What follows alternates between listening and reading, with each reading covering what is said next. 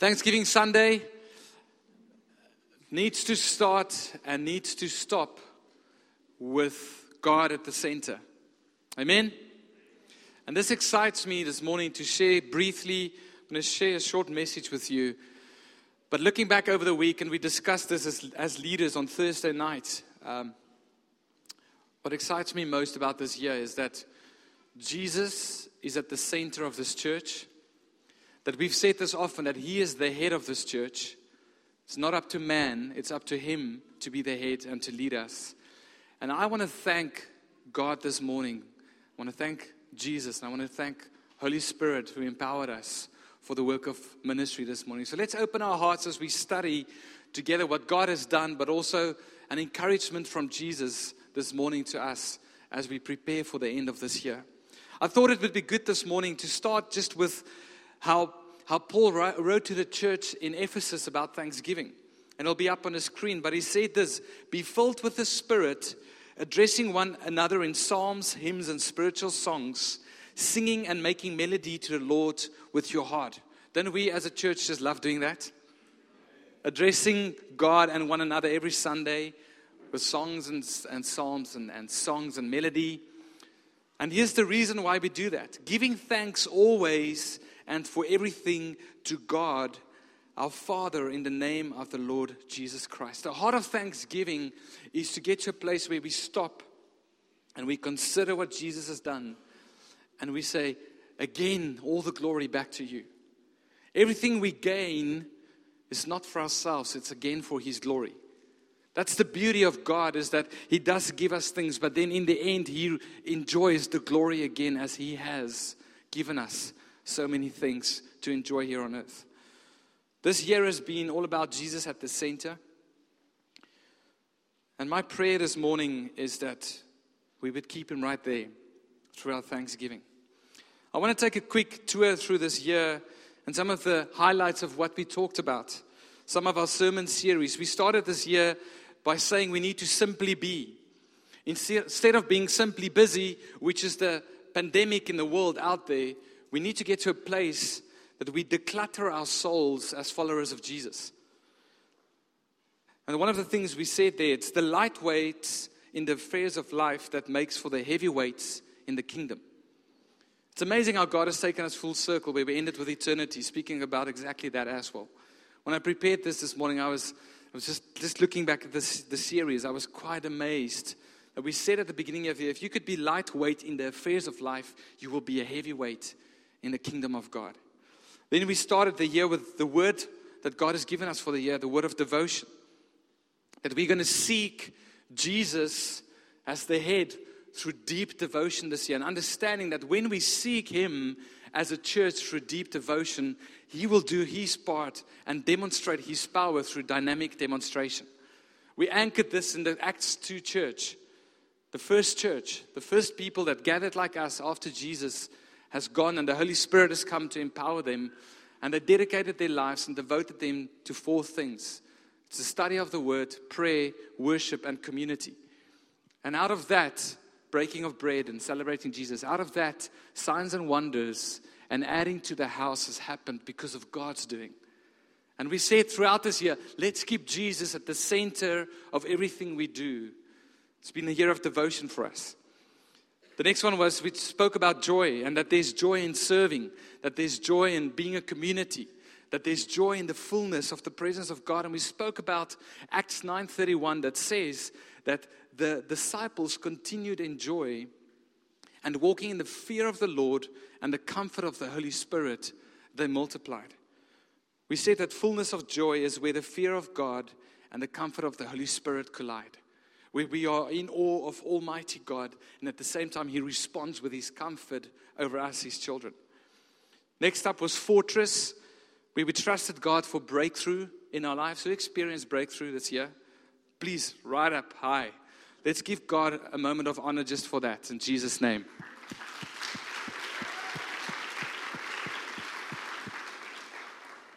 Fortress was about God breaking through our enemies like a flood, according to that scripture. And we spoke about our position in Christ, withstand. Because when we understand our position in Christ, we can withstand anything in this world that comes against us. We moved on to ordinary, everyday lives of worship. That was a great one.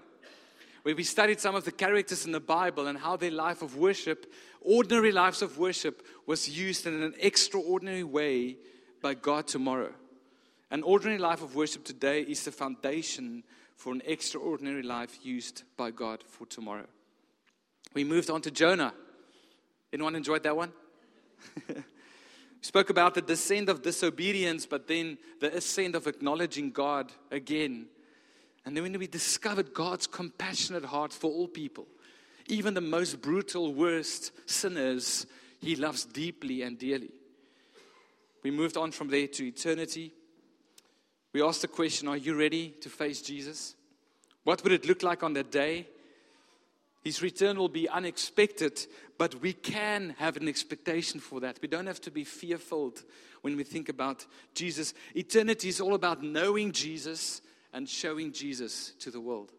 And then the last couple of weeks, we spoke about what it is to invest into the kingdom of God through Kingdom Investors. Can we just give God a shout of praise for everything He taught us this year out of His Word? Thank you, Jesus. Amen.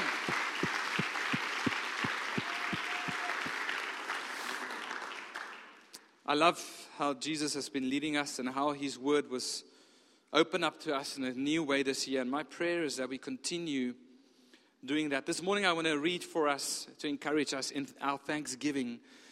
A familiar story that you might know, and I hope that as we study it together this morning, the Holy Spirit would reveal to you again some depths in this story out of Luke chapter 17. It'll be up on the screen. You can follow in your Bibles. I am reading from the Message translation this morning. I read it in all the translations, and the Message was the one that I felt is applicable to where God is leading us this morning. So let's read together Luke 17 verses 11 to 19. This is Jesus walking, and His disciples are around Him. They said, it happened that as He made His way toward Jerusalem, He crossed over the border between Samaria and Galilee. As He entered in the village, 10 men, all lepers, met Him.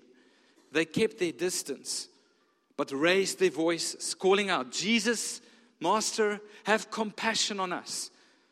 Taking a good look at them, He said, go show yourselves to the priests.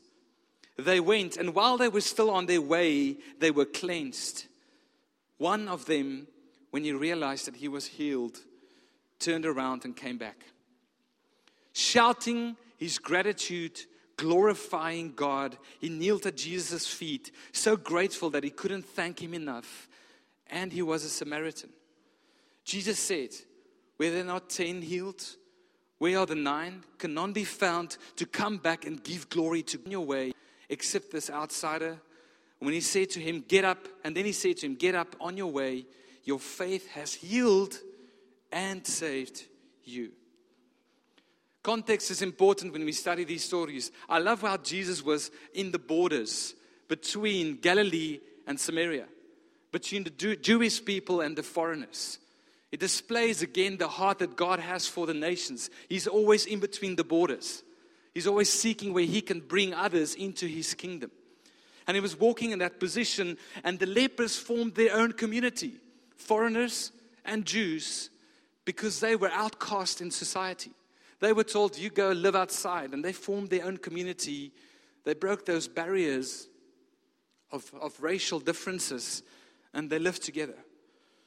And what needed to happen with a leper is that you needed to stay outside of the cities, and when someone comes by, you need to put up your hand and shout, unclean, unclean, so that the passers-by can walk a distance and not catch the sickness, because they were considered unclean and filthy people. And here they stood afar, it said, from Jesus, shouting as loud as they can, Jesus, Master, can you have compassion on us? Isn't that how often we approach Jesus when we feel unclean and unworthy? We stand at a distance. And I love what Jesus did here. He tested them. He looked at them for a long time, it said, intently. Can you imagine in that moment the emotion of Him looking at them, the compassion He had for them, and they being on the receiving side of that peek right into their eyes. And He gives them an interesting commandment. He says, go and show yourselves to the priests. The custom was that if you are sick with leprosy and you are cured for whatever reason, you need to go to the priests, and the priests declare you clean and healed. And these guys, 10 of them started going to the priest. I can imagine the conversations they had. They might have thought, we might have been healed immediately. That was kind of weird. We need to go to the priest. But they started walking, and they acted out on what God said. And while they were walking towards the priest, their bodies started getting cleaner and cleaner and cleaner until the point that they were completely cleansed. And then only one turned around and said, you guys do whatever you need to do, but I'm going to run right back to Jesus and thank the author of my healing for what he has done. He ran shouting gratitude, glorifying God.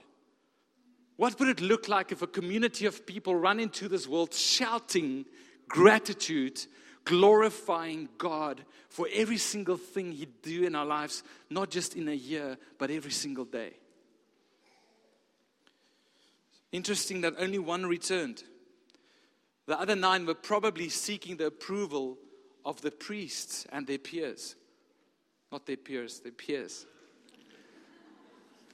My name is one of those names that you can just add it to so much, especially in Afrikaans. Anticipeer. The guy says, "Moet my nie manipuleer nie." So I started doing it to myself after a while. But they went to the priests to go and show themselves out there and just get back into their community. But one went against the flow and said, I'm going right back to Jesus. My healing is not dependent on what the priest says. My healing is dependent on the word that Jesus gave me. And I'm going to go right back to where thanks is due, and that is right back to Jesus. Against the tide, not running after acceptance of the people around him, but simply seeking Jesus again. And I looked at this and I'm like, God, can this be the way we live as Christians? To get the riches that you have for us and kept running back and praising you for it? Or have we become so familiar that church and life group and the things we do, it's expected. It's just normal part of life. I want to be like this one who every time I have an encounter with Jesus and he does something in my heart, I want to run right back to him and fall at his feet and say, Jesus, I thank you for what you've done. It would be amiss if we sit here this morning and thank one another and look at the year and say, yeah, what a great year. And that's good, but it has to end and culminate in us saying, Jesus, it's me and you again. And I want to thank you for everything you've done in my life. How rich is Christ in his showers of grace. Let us not be poor in our response of praise. He showered it upon us so much this year. He showered upon us rain this morning. I love God's providence. We were meant to have a picnic afterwards. You guys know about that? And then we get a call from Beaumont saying, we are terribly disappointed to let you know that the fields are booked by a cricket match. So no, you can't use the fields anymore. A little bit of frustration, but then you realize, you know what? That's okay. God is in control. And there's neither a picnic nor a cricket match this morning because in God's providence, he knew that he wanted to bring rain to the Western Cape this morning. Isn't that amazing? So waking up this morning, seeing the rain, I just went literally on my knees. I said, thank you, Jesus. Thank you. I can go home after church and relax. I don't have to have a picnic. But just that statement, how rich is Christ in his showers of grace? Think about everything that he has bestowed upon you this year. Yes, you might be still clinging on to him for so much. You might still be trusting him for a breakthrough. But you know what? You woke up this morning with breath in your lungs. You had something to eat yesterday. It's not by your doing. It's by the grace of God. You are in a community this morning of people who love Jesus and like to walk this road with you.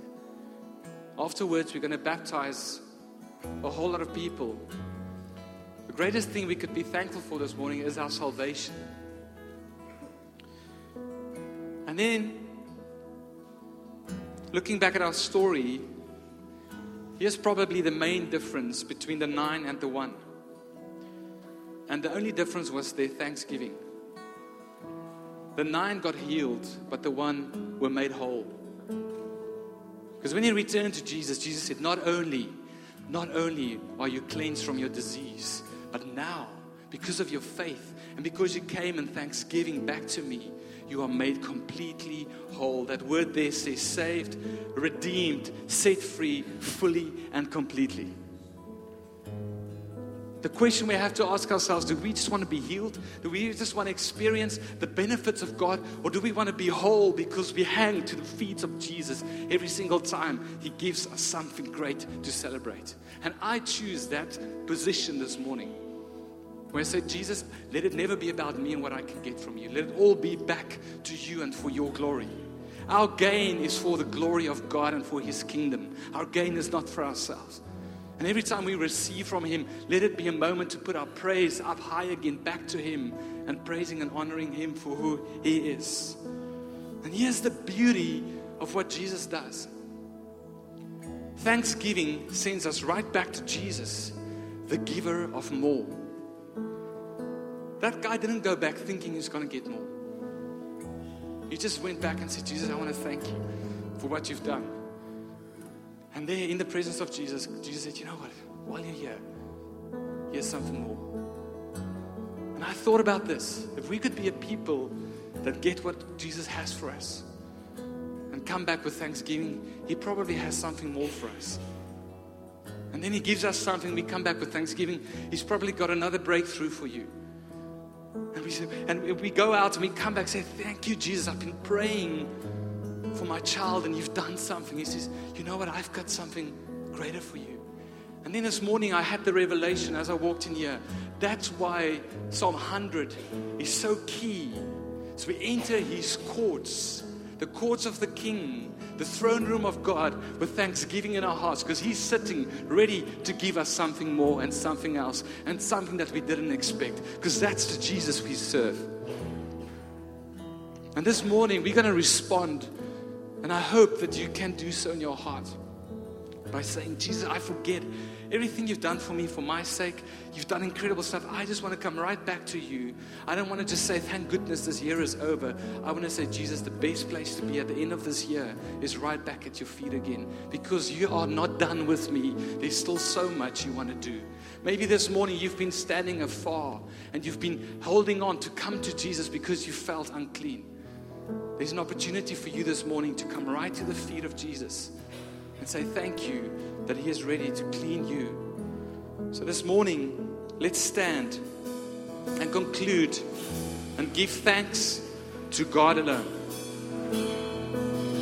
Understanding that this return of thanksgiving in the glorious riches of Christ never has to end. Saying, God, into this season of December where we do rest, we want to come back right to your feet every single time, because you still want to do stuff in my life. You still want to speak to me. On your watch, 1st of January is going to hit and it's going to be exactly the same, because you stand outside of time. So I want to come right back to you, Jesus.